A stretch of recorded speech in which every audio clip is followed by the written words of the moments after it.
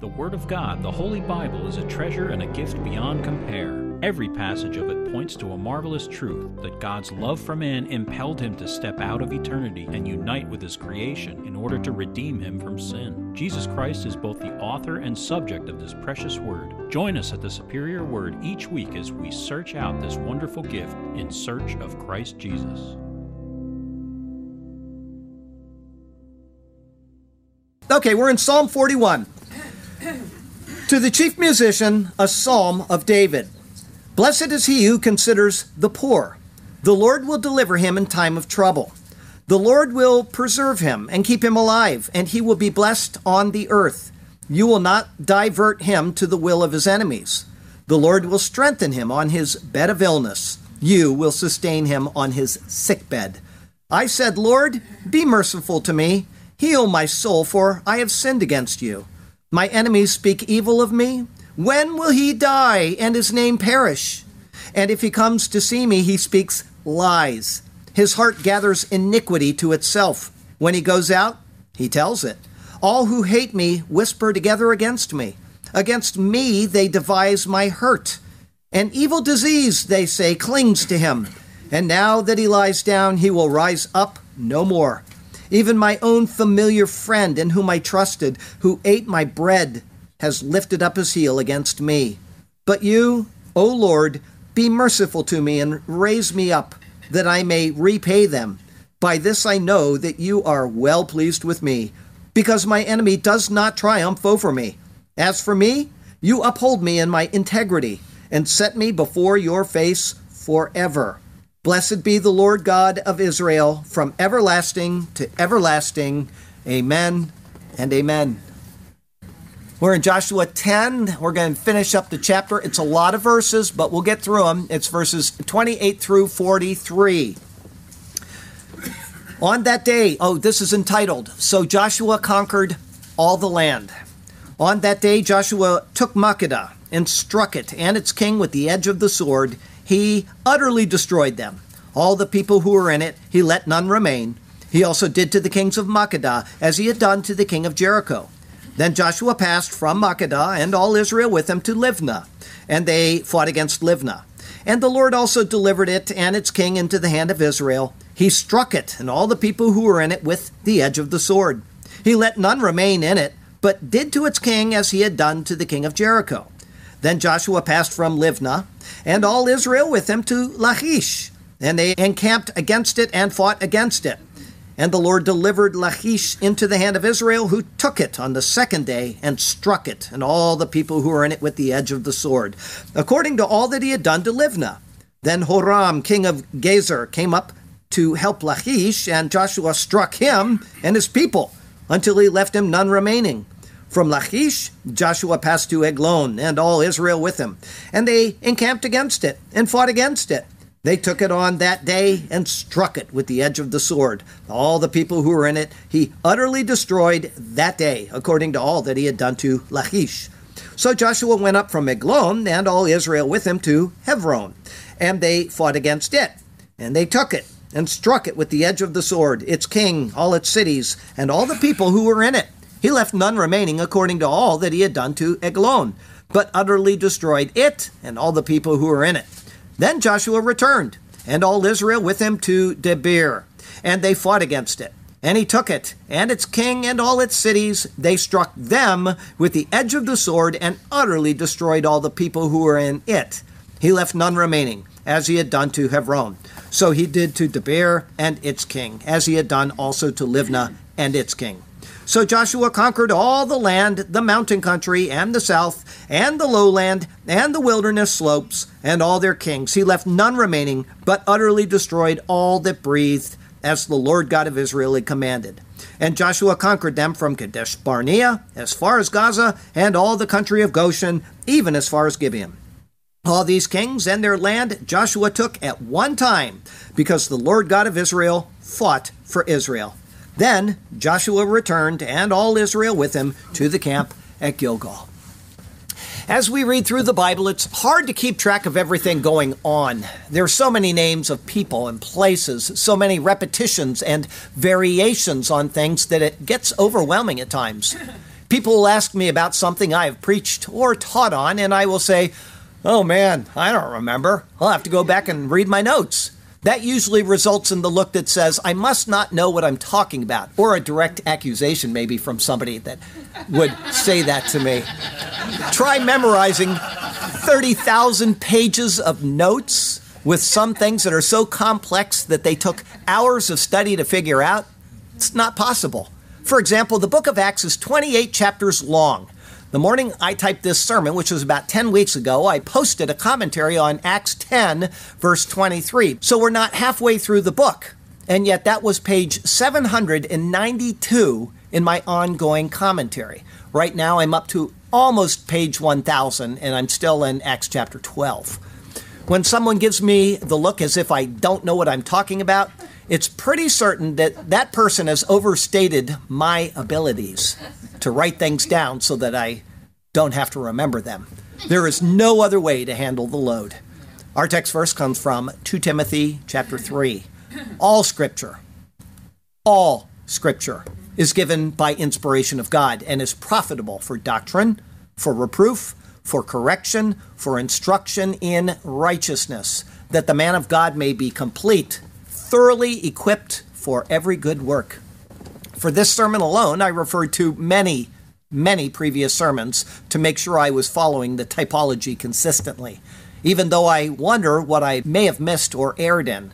But one thing I know, even if I am wrong about a point, it is not the word's fault. Listen to what the pulpit commentary says about a part of our passage today. They say, in spite of the alleged carelessness of our compiler, meaning the person who compiled the book of Joshua, who is credited with having put together shreds of various narratives in the most perfunctory manner, he takes care to add, Joshua 16:10, that the inhabitants of Gezer were not driven out. In like manner, with the single exception of Hebron, the people of which must have at once chosen another king, he carefully omits the mention of the king in the cities which had lost their kings in the battle before Gibeon. Thus, a careful examination of the narrative puts the care and accuracy of the history very carefully before us. In other words, where people are alleging that the Bible is haphazardly put together and forms its own internal errors and contradictions, just the opposite is true. The word is precise, perfectly detailed, and minutely exacting in its presentation. The only reason why we might suppose there is an error is because we have failed to fully check things out. Yes, it can be tiresome and tedious, but it will also be rewarding. Be sure that if this is God's word, and it is, then he has carefully set things in his word with purpose and intent, which prove it to be his word. That truth continues to be seen and expanded upon in today's passage. Great things are to be found in his superior word. And so let us turn to that precious word once again, and may God speak to us through his word today, and may his glorious name ever be praised. I've got two thoughts for you today. The first is long. It is then Joshua returned. It's verses 28 through 43. Verse 28, on that day Joshua took Makkedah. Ve'et Makkedah lachad Yehoshua bayom hahu. And Makkedah took Joshua in the day, the it. The meaning seems clear. The battle described in the previous verses included the defeat of Makkedah. The first hint of this was seen in verse 10. So the Lord routed them before Israel, killed them with a great slaughter at Gibeon, chased them along the road that goes to Beit Horon, and struck them down as far as Azekah and Makkedah. Then in verse 16, it noted that the 5 kings had fled and hidden themselves in a cave in Makkedah. Having the kings pinned down in Makkedah implies control over the area. And finally in verse 21, it said, and all the people returned to the camp to Joshua at Makkedah in peace. This again implies total control over the area. It is true that the term bayom hahu, in the day, the it, can mean a general period of time. That is seen, for example, in Deuteronomy. Same words, and I will surely hide my face in that day because of all the evil which they have done, in that they have turned to other gods. And that obviously implies a time period. However, it seems that we are being told that Makkedah was totally subdued during the single day of fighting recorded earlier. As a reminder, Makkedah means place of shepherds. The city will fall within Judah's inheritance, but will never be mentioned again after Joshua chapter 15. Verse 28 continues, and struck it and its king with the edge of the sword. Vayeka lepi cherev ve'et malcha, and struck her to mouth sword and her king. It is referring to the entire city. She was as a mother to the people, with a king reigning in her, but both were consumed. Essentially, the same thought will be seen 4 times in this passage. As for the destruction, it next more fully is described as, verse 28 continues, he utterly destroyed them, all the people who were in it. Hecherim otam ve'et kal ha-nefesh asher ba. He anathematized them and every the soul who in her. It refers to the city, the king, and all of the people. Unlike Jericho, which was noted as being totally anathematized, and unlike Ai, which had exceptions for the booty, nothing is said either way here as to what was the case with Makkedah. As for Ai, it said, for Joshua did not draw back his hand with which he stretched out the spear until he had utterly destroyed all the inhabitants of Ai. Only the livestock and the spoil of that city Israel took as booty for themselves, according to the word of the Lord, which he had commanded Joshua. So Joshua burned Ai and made it a heap forever, a desolation to this day. As Jericho was the initial city, and as a type of first fruits to the Lord, my speculation is that the livestock and the booty of Makkedah would have been spared.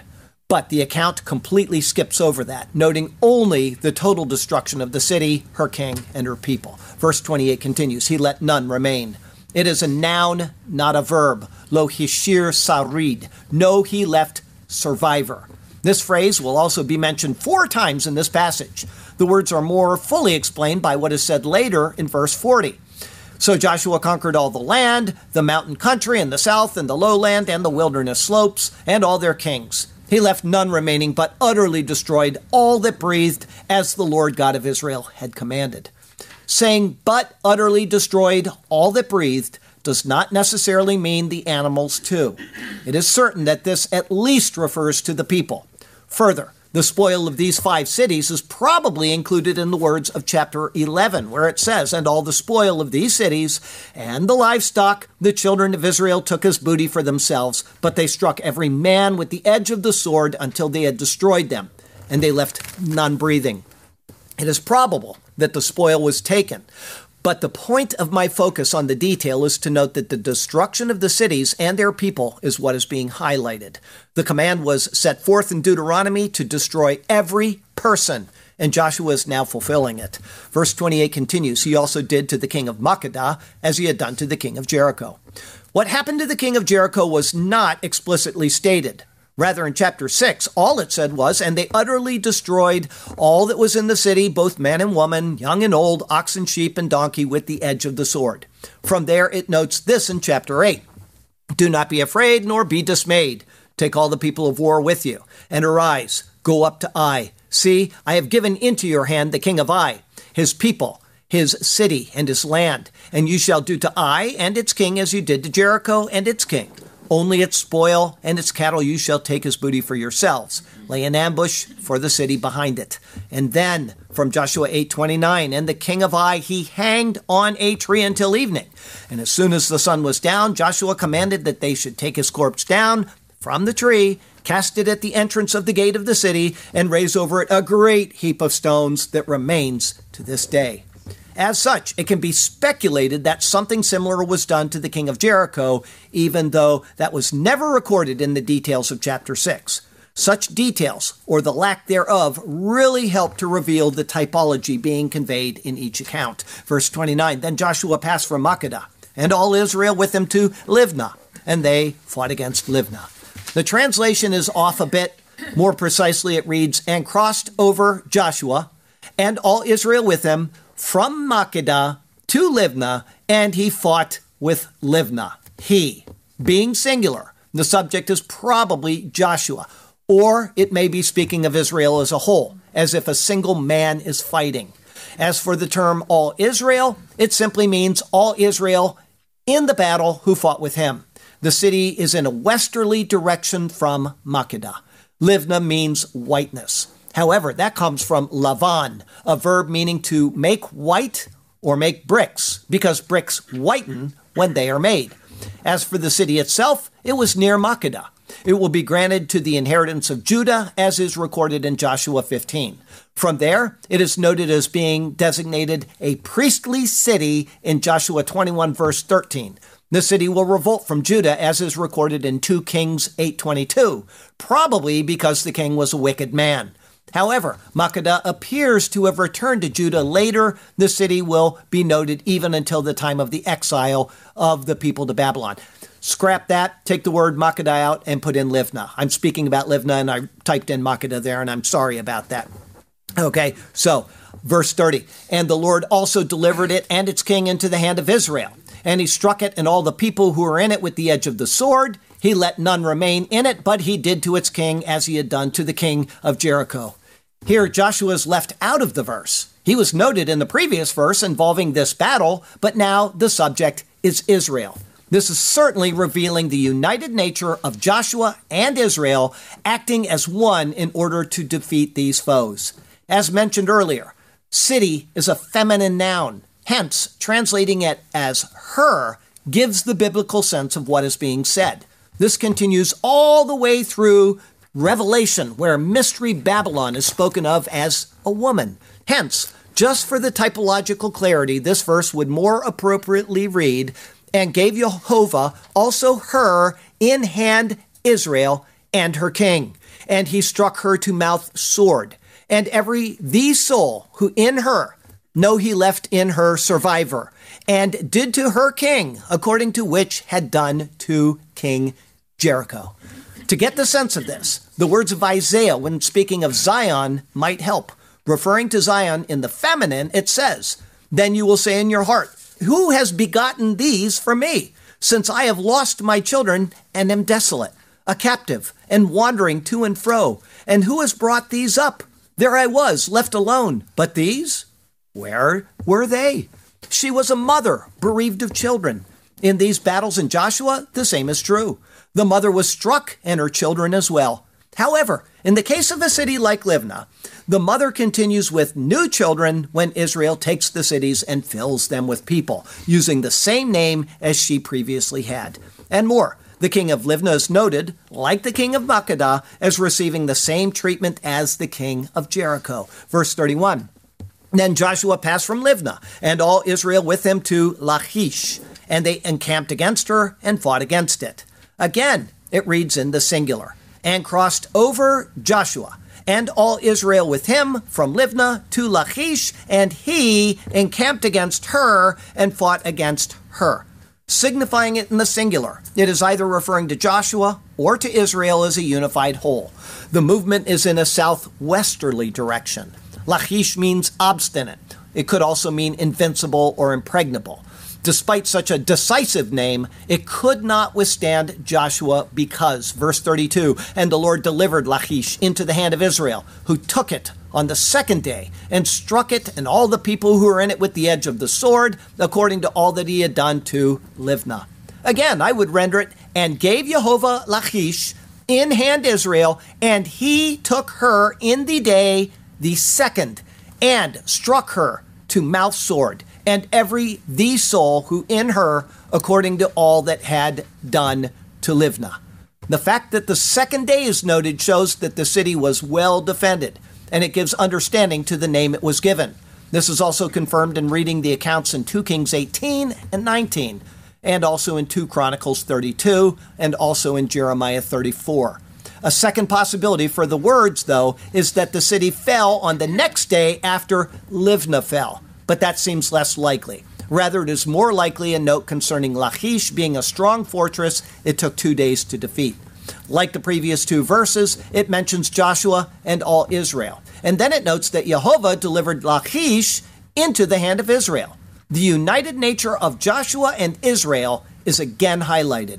Also, this battle does not say that they also killed its king. Rather, the king of Lachish was killed in verse 10:26. It may be that no king was appointed to replace him before this battle occurred. Next, despite the fact that Lachish was overthrown, the battle involved more. Verse 33. Then Horam, king of Gezer, came up to help Lachish. Rather than then, as if it happens next. It says, Az Allah Horam melech Gezer lazor et Lachish. At that time ascended Horam, King Gezer, to help Lachish. It was while the battle was being waged that he came up to assist. This may help explain the fact that it took 2 days rather than 1 to defeat Lachish. Not only was it fortified, but Israel had to deal with another army joining in the battle against them. The name Horam means mountainous or mountaineer. Of this, Abarim says, the noun har is the Bible's common word for mountain or hill. Intuition dictates that the root of the word for mountain probably has to do with being elevated. But that's not correct. In Hebrew thought, a mountain is not something that's high, but rather a lot of something gathered. And so a mountain became synonymous for a large but centralized group of people. You can go to Jeremiah 51 to see that, or even God's, Isaiah 14 to see that. The name Gezer comes from the verb gazar, to cut or to divide, and it is identical with the noun gezer, a part or a portion. Hence, it means part or portion. Despite the assistance on the part of Gezer, it was a futile effort. Verse 33 continues, and Joshua struck him and his people until he left him none remaining. Rather, like before, it is not an adjective, but a noun. Ad bilti hishir lo sarid, until none he left to him survivor. Here again we see the united nature of Joshua and Israel. Joshua is said to have struck him, killing all in the process. Next, verse 34, from Lachish, Joshua passed to Eglon, and all Israel with him, and they encamped against it, and fought against it. Literally rendered, it says, and crossed over Joshua, and all Israel with him from Lachish to Eglon, and they camped against her, and they fought against her. Notice how it says they instead of he. In verse 29, it said in the singular that he fought against Livnah. The same is the case in verses 30, 31, 32, and 33. The direction is now eastward from Lachish to Eglon. Eglon means heifer-like. It can also mean calf place or fine bull calf, but I've underlined the word that I identify as the closest. Verse 35, they took it on that day and struck it with the edge of the sword. All the people who were in it he utterly destroyed that day, according to all that he had done to Lachish. Notice the change from the plural to the singular. And they took it in the day the it, and they struck her to mouth sword, and every soul that in her in the day the that he anathematized, according to all that he had done to Lachish. This is the second city where it does not say that they also killed its king. Rather, the king of Eglon was killed in verse 10:26. Again, it may be that no king was appointed to replace him before this battle occurred. The account is being precise and very detailed. With the destruction of Eglon, it next says, verse 36, so Joshua went up from Eglon and all Israel with him to Hebron, and they fought against it. More literally, and ascended Joshua and all Israel with him from Eglon to Hebron, and they fought against her. The detail of the geography is exacting. While in the plain, it said they crossed over from place to place. Here it says they ascended because it is in the hilly region. Once there, it says, verse 37, and they took it and struck it with the edge of the sword, its king, all its cities, and all the people who were in it. This leaves the narrative with a difficulty, but not one that is beyond a moment of thought. It says, and they took her and struck her to mouth sword, and her king, and all her cities, and every the soul in her. The difficulty is, how can he have killed the king of Hebron if he had already been killed in verse 10:26? The answer is that this is either including him in the totality of the campaign against Hebron, or more likely, a new king, such as the son of the king, rose to lead the city. This is just what is seen constantly in the books of Kings and Chronicles. Of this battle, verse 37 continues, he left none remaining, according to all that he had done to Eglon, but he utterly destroyed it, and all the people who were in it. This introduces another difficulty. It reads, no, he left survivor according to all that he had done to Eglon, and he anathematized her, and every the soul who in her. The difficulty supposedly arises from what it says elsewhere, such as in Judges 1, 8 through 10.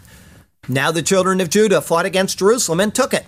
They struck it with the edge of the sword and set the city on fire. And afterward, the children of Judah went down to fight against the Canaanites who dwelt in the mountains, in the south, and in the lowland. Then Judah went against the Canaanites who dwelt in Hebron. Now, the name of Hebron was formerly Kiriath Arba, and they killed Sheshai, Ahiman, and Talmai. The question is, why is it necessary to go after Hebron if it was destroyed already? There are two options. The first is that the battles being described here are over a long period and encompass the whole time of battles while subduing the land. In other words, this is a summary of what is more explicitly detailed. Or it could be the cities were destroyed and then rebuilt.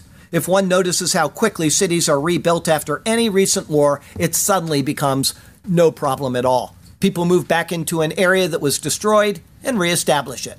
Unless Joshua set up a garrison in every city that was attacked and destroyed, there would eventually be cities that were re-inhabited and re-fortified. I'll stop there and I'll tell you that I was looking at some before and after pictures of the Ukraine. This has been going on less than a year.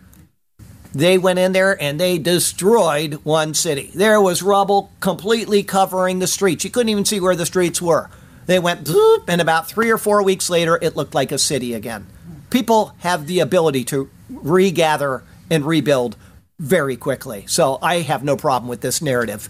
With that, it next notes, verse 38, Then Joshua returned, and all Israel with him to Debir, and they fought against it. More precisely, it reads, And returned Joshua, and all Israel with him to Debir, and he fought against it.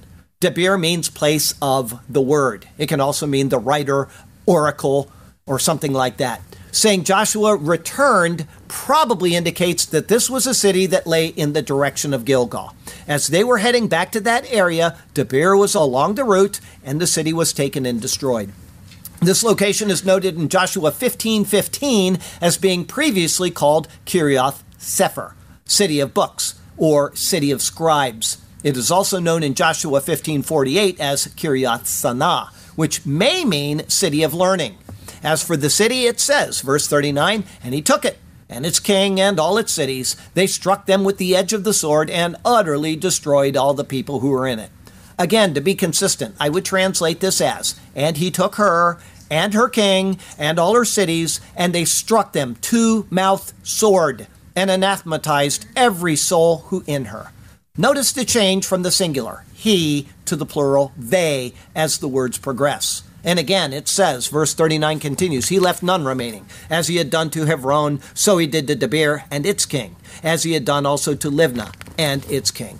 More literally, no, he left survivor, according to that he had done to Hebron, so he did to Debir and her king. And according to that, he had done to Livnah and her king. The change back to the singular is either focusing on Joshua or the collective of Israel. As the next words refer to Joshua, it is probably the former. Verse 40, So Joshua conquered all the land, Vayakeh Yehoshua et kal haaretz, and struck Joshua all the land. This is obviously not the entire land of Canaan, but it comprises what is next stated. Verse 40 continues, The mountain country, and the south, and the lowland, and the wilderness slopes, and all their kings. More literally, the mountain and the Negev, meaning the south, and the Shephelah, meaning lowland, and the slopes, and all their kings. Each city that was faced, in whatever type of terrain they were located, was defeated by Joshua. And more, verse 40 continues, He left none remaining, but utterly destroyed all that breathed. Lo hishir sarid ve'et kal hanshama hecherim. No, he left survivor, and each, the breath, he anathematized. This is exactly in accord with Deuteronomy 20, where this command was given using the same word, neshama, or breath. Deuteronomy 20, 16 and 17, But of the cities of these peoples, which the Lord your God gives you as an inheritance, you shall let nothing that breathes remain alive, but you shall utterly destroy them. Verse 40 continues, As the Lord God of Israel had commanded. It is true that Jehovah gave commands concerning the destruction of those in Canaan, but the only time the word neshama, or breath, is used in this context is from Moses' hand.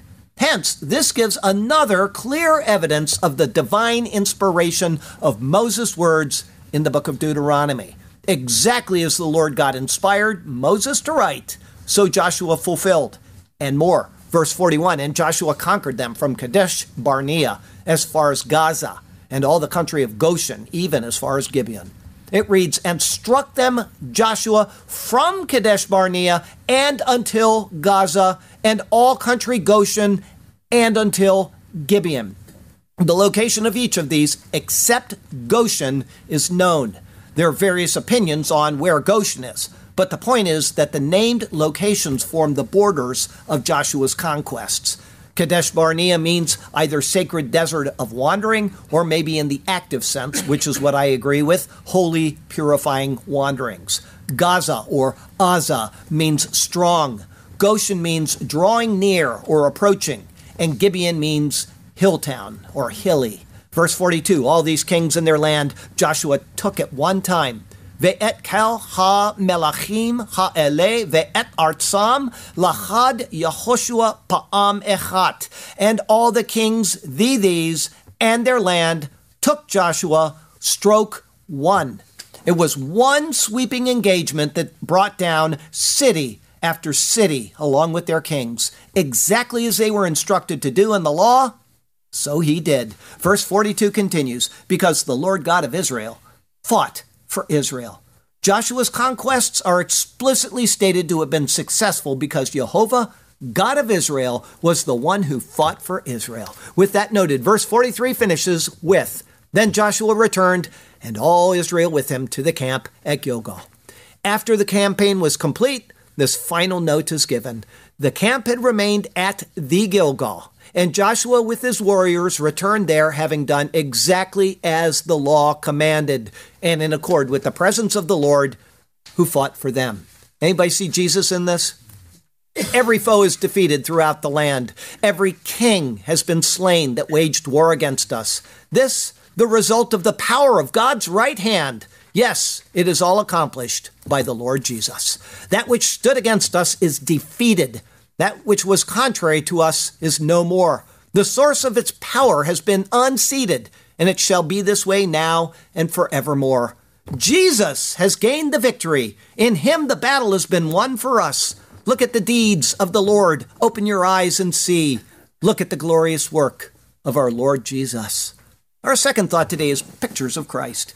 The passage began with the defeat of Makkedah, or place of shepherds, which Joshua is said to have taken. A place of shepherds speaks of those who tend to flocks. They can either be good shepherds or they can be bad shepherds. The latter are found repeatedly in Ezekiel 34. Thus says the Lord God, behold, I am against the shepherds, and I will require my flock at their hand. I will cause them to cease feeding the sheep, and the shepherds shall feed themselves no more. For I will deliver my flock from their mouths, that they may no longer be food for them. It noted that both Makkedah and her king were slain with the edge of the sword. Saying with the edge of the sword should make us think with the law. The word for sword and the word for Horeb, where the law was received, are both comprised of the same three Hebrew letters. These were anathematized. It also showed that what occurred to the king of Jericho also happened to the king of Makkedah. Remembering that Jericho, or place of fragrance, is a type of paradise will help to understand the typology. From the passage, it is to be understood that he also was hung from a tree. The king of paradise became a curse for us, so that we might receive the blessing of Abraham through faith. Likewise, Jesus the shepherd became a curse for us so that we could be included in his flock. This same typology has been seen in the previous kings who were each a type of Christ in their deaths. In this, Jesus is the good shepherd who lays down his life for his sheep. From Makkedah, the account went next to Joshua, passing from Makkedah to Livnah, or whiteness. Following the use of the root of this word, even since the early Genesis account where the people made lavan, or bricks, to build the Tower of Babel, it has consistently always pictured works-based salvation. In verses 29 and 30, the battle against Livnah is described, revealing that it was struck along with its king. Again, it notes what had been done to the king of Jericho. This then anticipates the work of Christ being the only suitable works before God.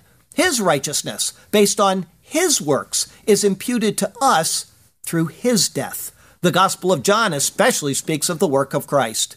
But I have a greater witness than John's. For the works which the Father has given me to finish, the very works that I do, bear witness of me, that the Father has sent me.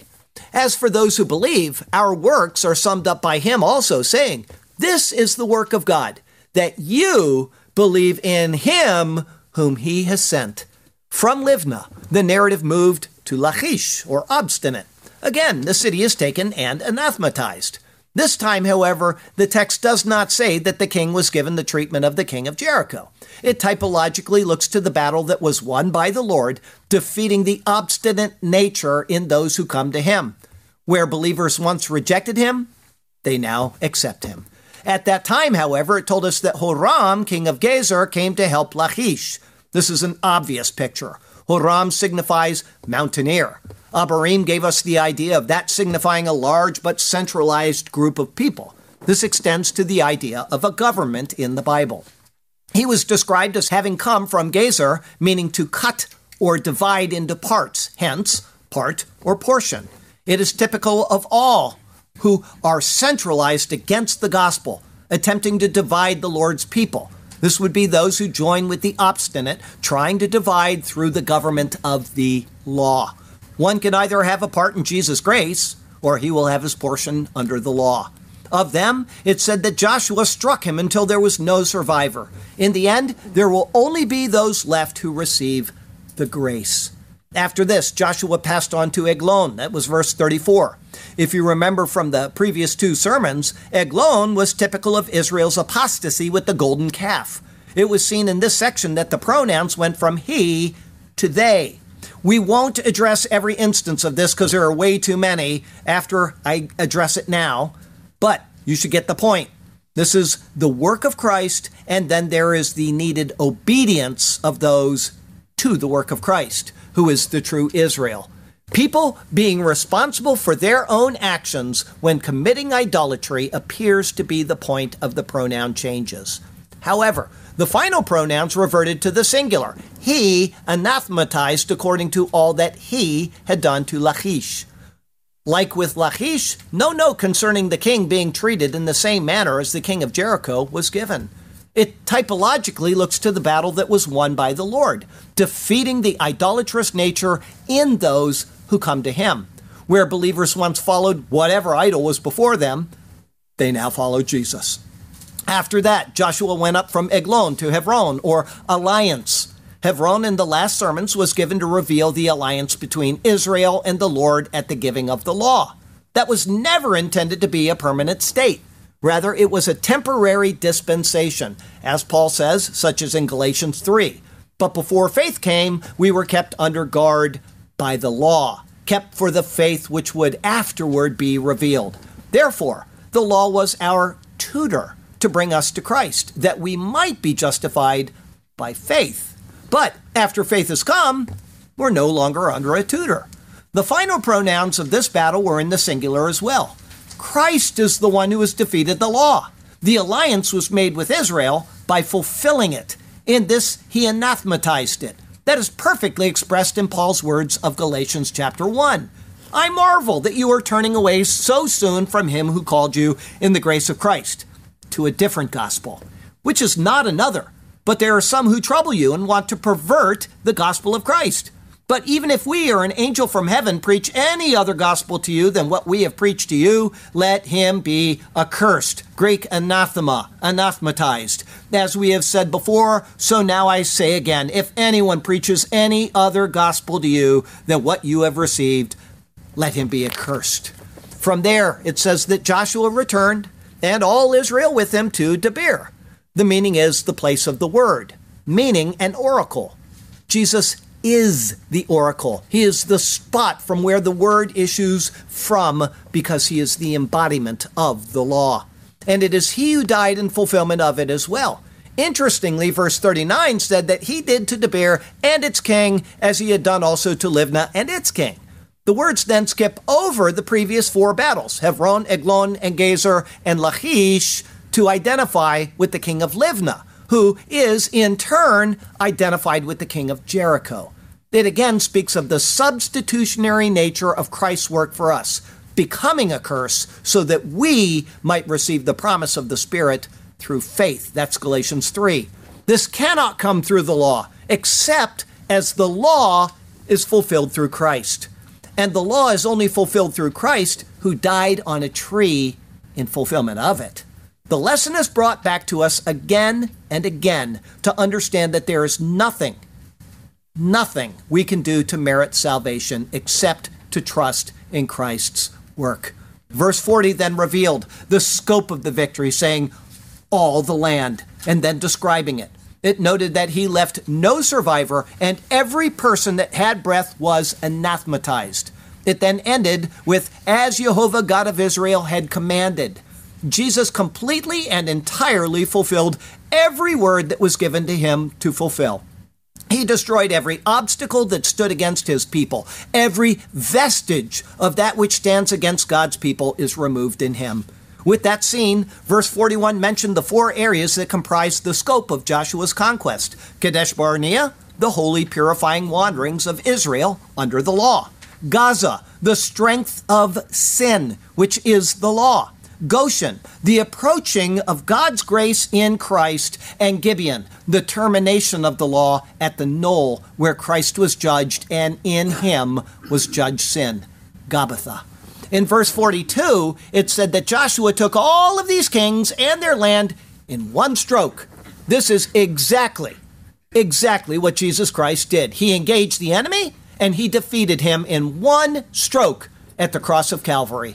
What is seen here is a snapshot of the trek from law to grace. As it says, Joshua, think of Jesus, took all of these in one stroke because Jehovah, God of Israel, fought for Israel.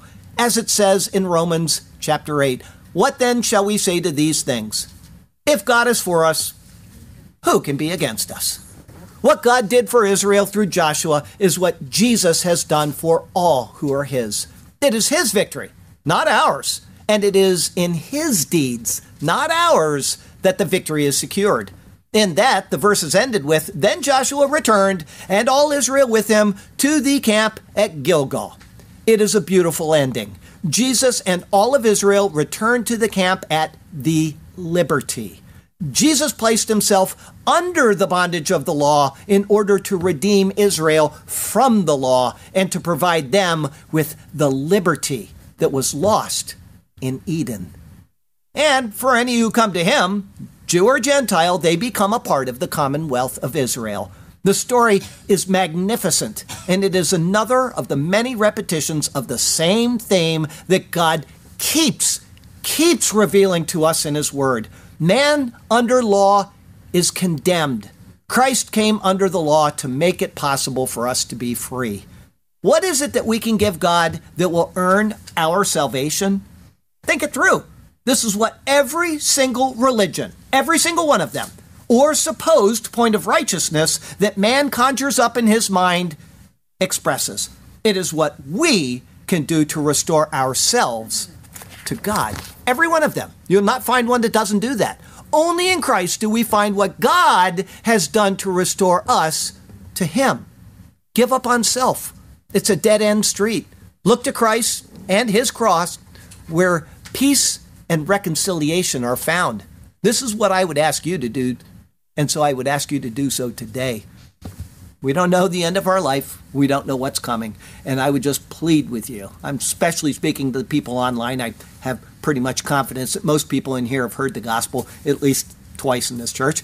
So I just want to make sure that anybody that's online right now or that clicks onto the sermon someday understands that we have been given this same typology so many times since Genesis 1 verse 1 that I don't know how somebody can't get it. And it's explicitly stated again and again and again in the New Testament. Christ is the end of the law for righteousness for everyone who believes. And believing, what is that? It's not some difficult thing. It means I know that God did something and I'm going to accept that. Christ died for my sins. Christ was buried. Christ rose again. That is the gospel. You can't add to it without doing damage to the gospel. And you can't take away from it with it being the gospel. There's one message of salvation, and it's that God loves us. Imagine that. Enough to do what he did. It's incomprehensible, and it gets more so every day when I look at what's going on in the world. What's going on, I'm thinking, how could he care about beings that are doing the things that we're doing right now in this world? How can it even be possible? And yet he does. So I would ask you to give yourself wholly and unreservedly to the gospel of grace by believing that simple message and then pursuing Jesus all the days of your life. Please do that. Next week is Joshua 11, 1 through 15. For the battle, many men left home. It's entitled The Waters of Merom. That'll be our 23rd Joshua sermon. The Lord has you exactly where he wants you. He has a good plan and a purpose for you. It is he who has defeated the enemy and who now offers his people rest. So follow him and trust him, and he will do marvelous things for you and through you. Okay? Good stuff. I got a question. I told you you've been salivating looking at this apple butter. Straight from my friends in Ohio. This is not going to be difficult, so I want you to raise... And no, I'm serious. I am serious. I want you to raise your hand, okay? And if the first hand that goes up, better answer this question, but that's who I'm going to call. I've made this easy enough where at least two people will get this. What is the name of the owner, and there are two possible names, of the owner of the threshing floor bought by David? Raise your hand. Hideko. Boaz. No. Ornan. Ornan, that's one of the two names. The other one, and I'll give you a special bonus. I'll let you fly in this YF-22. It's the same letters, basically, in Hebrew. It's Araunah. Araunah and Ornan. Here, you must take it. I said this to Rhoda last week. She won the contest, and then, look, he really wants that. She was like, I want somebody else to have this, and I said, then you're going to have to find somebody else to give that to. I am not taking anything that you win back. You must find somebody if you don't want to. But Sergio will not let you give that away. I can see that right now. Very good. Very good. It's going to be hard to beat her. I got to tell you, this girl knows her Bible. The questions that I get sometimes, very infrequently, but once in a while I'll get this question, and I have to sit down and research. She is very, very well versed in this book. Yep. But, it's tradition. Her family's been a Christian tradition going back probably to the time of Christ. Literally. I mean, it's just unbelievable. So praise God for that. Okay, so Joshua conquered all the land. On that day, Joshua took Makkedah and struck it and its king with the edge of the sword. He utterly destroyed them, all the people who were in it. He left none remain, according to the word of the Lord. He also did to the king of Makkedah, so we know, as he had done to the king of Jericho. Then Joshua passed from Makkedah, and all Israel with him, to Livnah, because things were going well. And they fought against Livnah, and the Lord also delivered it and its king into the hand of Israel. He struck it, and all the people who were in it, with the edge of the sword, a mighty blow. He let none remain in it, no one split, but did to its king as he had done to the king of Jericho. Then Joshua passed from Livnah, and all Israel with him, to Lachish they went, and they encamped against it and fought against it. They fought and did not relent. And the Lord delivered Lachish into the hand of Israel, who took it on the second day and struck it, and all the people who were in it with the edge of the sword, according to all that he had done to Livnah, not giving in a bit. Then Horam, king of Gezer, came up to help Lachish, thinking the victory he was gaining. And Joshua struck him and his people, until he left him none remaining. From Lachish, Joshua passed to Eglon, and all Israel with him, and they encamped against it and fought against it. For Eglon, things were looking grim. They took it on that day and struck it with the edge of the sword, wiping out every one. All the people who were in it he utterly destroyed that day, according to all that he, to Lachish, had done. So Joshua went up from Eglon, and all Israel with him, to Hebron, a mighty horde. And they fought against it, and they took it and struck it with the edge of the sword. Its king, all its cities, and all the people who were in it, he left none remaining. He kept on and didn't quit. According to all that he had done to Eglon, he utterly destroyed it and all the people who were in it. Then Joshua returned, and all Israel with him, to Debir, and they fought against it. Surely Debir was floored. Then he took it, and its king, and all its cities. They struck them with the edge of the sword, and utterly destroyed all the people who were in it. He left none remaining, as he had to Hebron done. So he did to Debir and its king, as he had done also to Libnah and its king, until the battle was won. So Joshua conquered all the land, the mountain country in the south as well, and the lowland, and the wilderness slopes, and all their kings, sending them straight to, oh, do tell, there were none remaining, as the situation demanded. Joshua utterly destroyed all that breathed, as the Lord God of Israel had commanded. And Joshua conquered them from Kadesh Barnea, rolling on and on, as far as Gaza, and all the country of Goshen, even as far as Gibeon. All these kings in their land Joshua took at one time, because the Lord God of Israel fought for Israel. Then Joshua returned, and all Israel with him, to the camp at Gilgal. Time for a break, and relaxing as well. Lord God, turn our hearts to be obedient to your word. Give us wisdom to be ever faithful to you. May we carefully heed each thing we have heard. Yes, Lord God, may our hearts be faithful and true, and we shall be content and satisfied in you alone. We will follow you as we sing our songs of praise. Hallelujah to you, to us, your path you have shown. Hallelujah. We shall sing to you for all of our days. Hallelujah and amen. Wonderful stuff. What wonderful stuff. Wow, this is amazing. Until now, my favorite passage in Joshua was Joshua 1 and first chapter, and now this has become my favorite passage in Joshua. This is unbelievable. And maybe it's so cool to us because we've been to Libnah and a video about it in that area, and as we were saying all these things, it's just coming alive. Yeah, I even have these to show. This is the Libnah where Joshua basically came and conquered. This is the Libnah hill. As you're saying this, and you're saying in one stroke he came and he conquered, and God fought for them. And I'm thinking, this place, it's not easy to conquer. Impregnable, seems. It's impregnable. It's on top of the hill, and they build them. The Canaanites build those cities on top of the hills because it's harder for enemies to come to them and attack.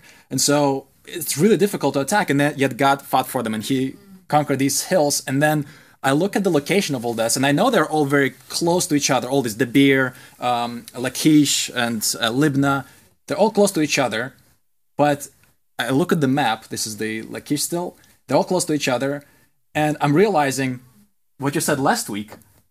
They're coming from Jordan River at Hermon to the Dead Sea, how it resembles Christ, and Yarden is the descender, represents Christ, and they're coming from crossing the Jordan River, coming from Gilgal, which is that area, and they're conquering the land from this direction as well, which is what happens even today in topology. Geographically, Jordan River gives life to the whole land.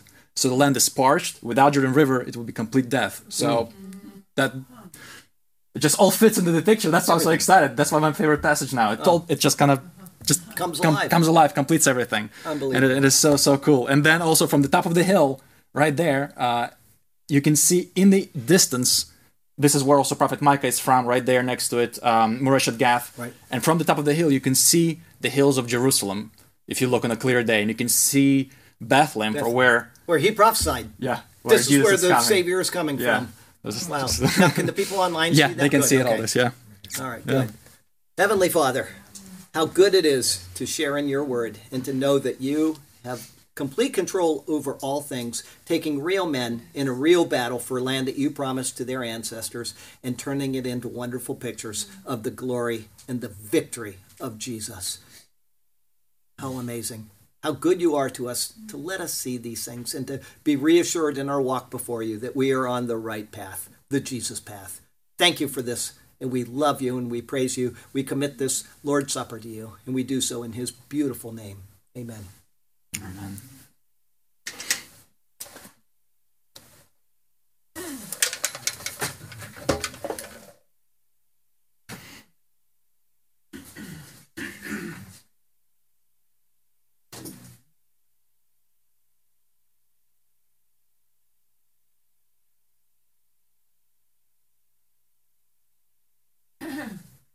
Hopefully all that talking of mine helped people online to prepare, give them some time. And now I can get right into it. Wow, and no, I'm just thinking about this and starting to look into 1 Corinthians chapter 11. I'm thinking of all this. I'm thinking, wow, how knowing this and learning this gives it even more meaning and even more depth to what we're about to take.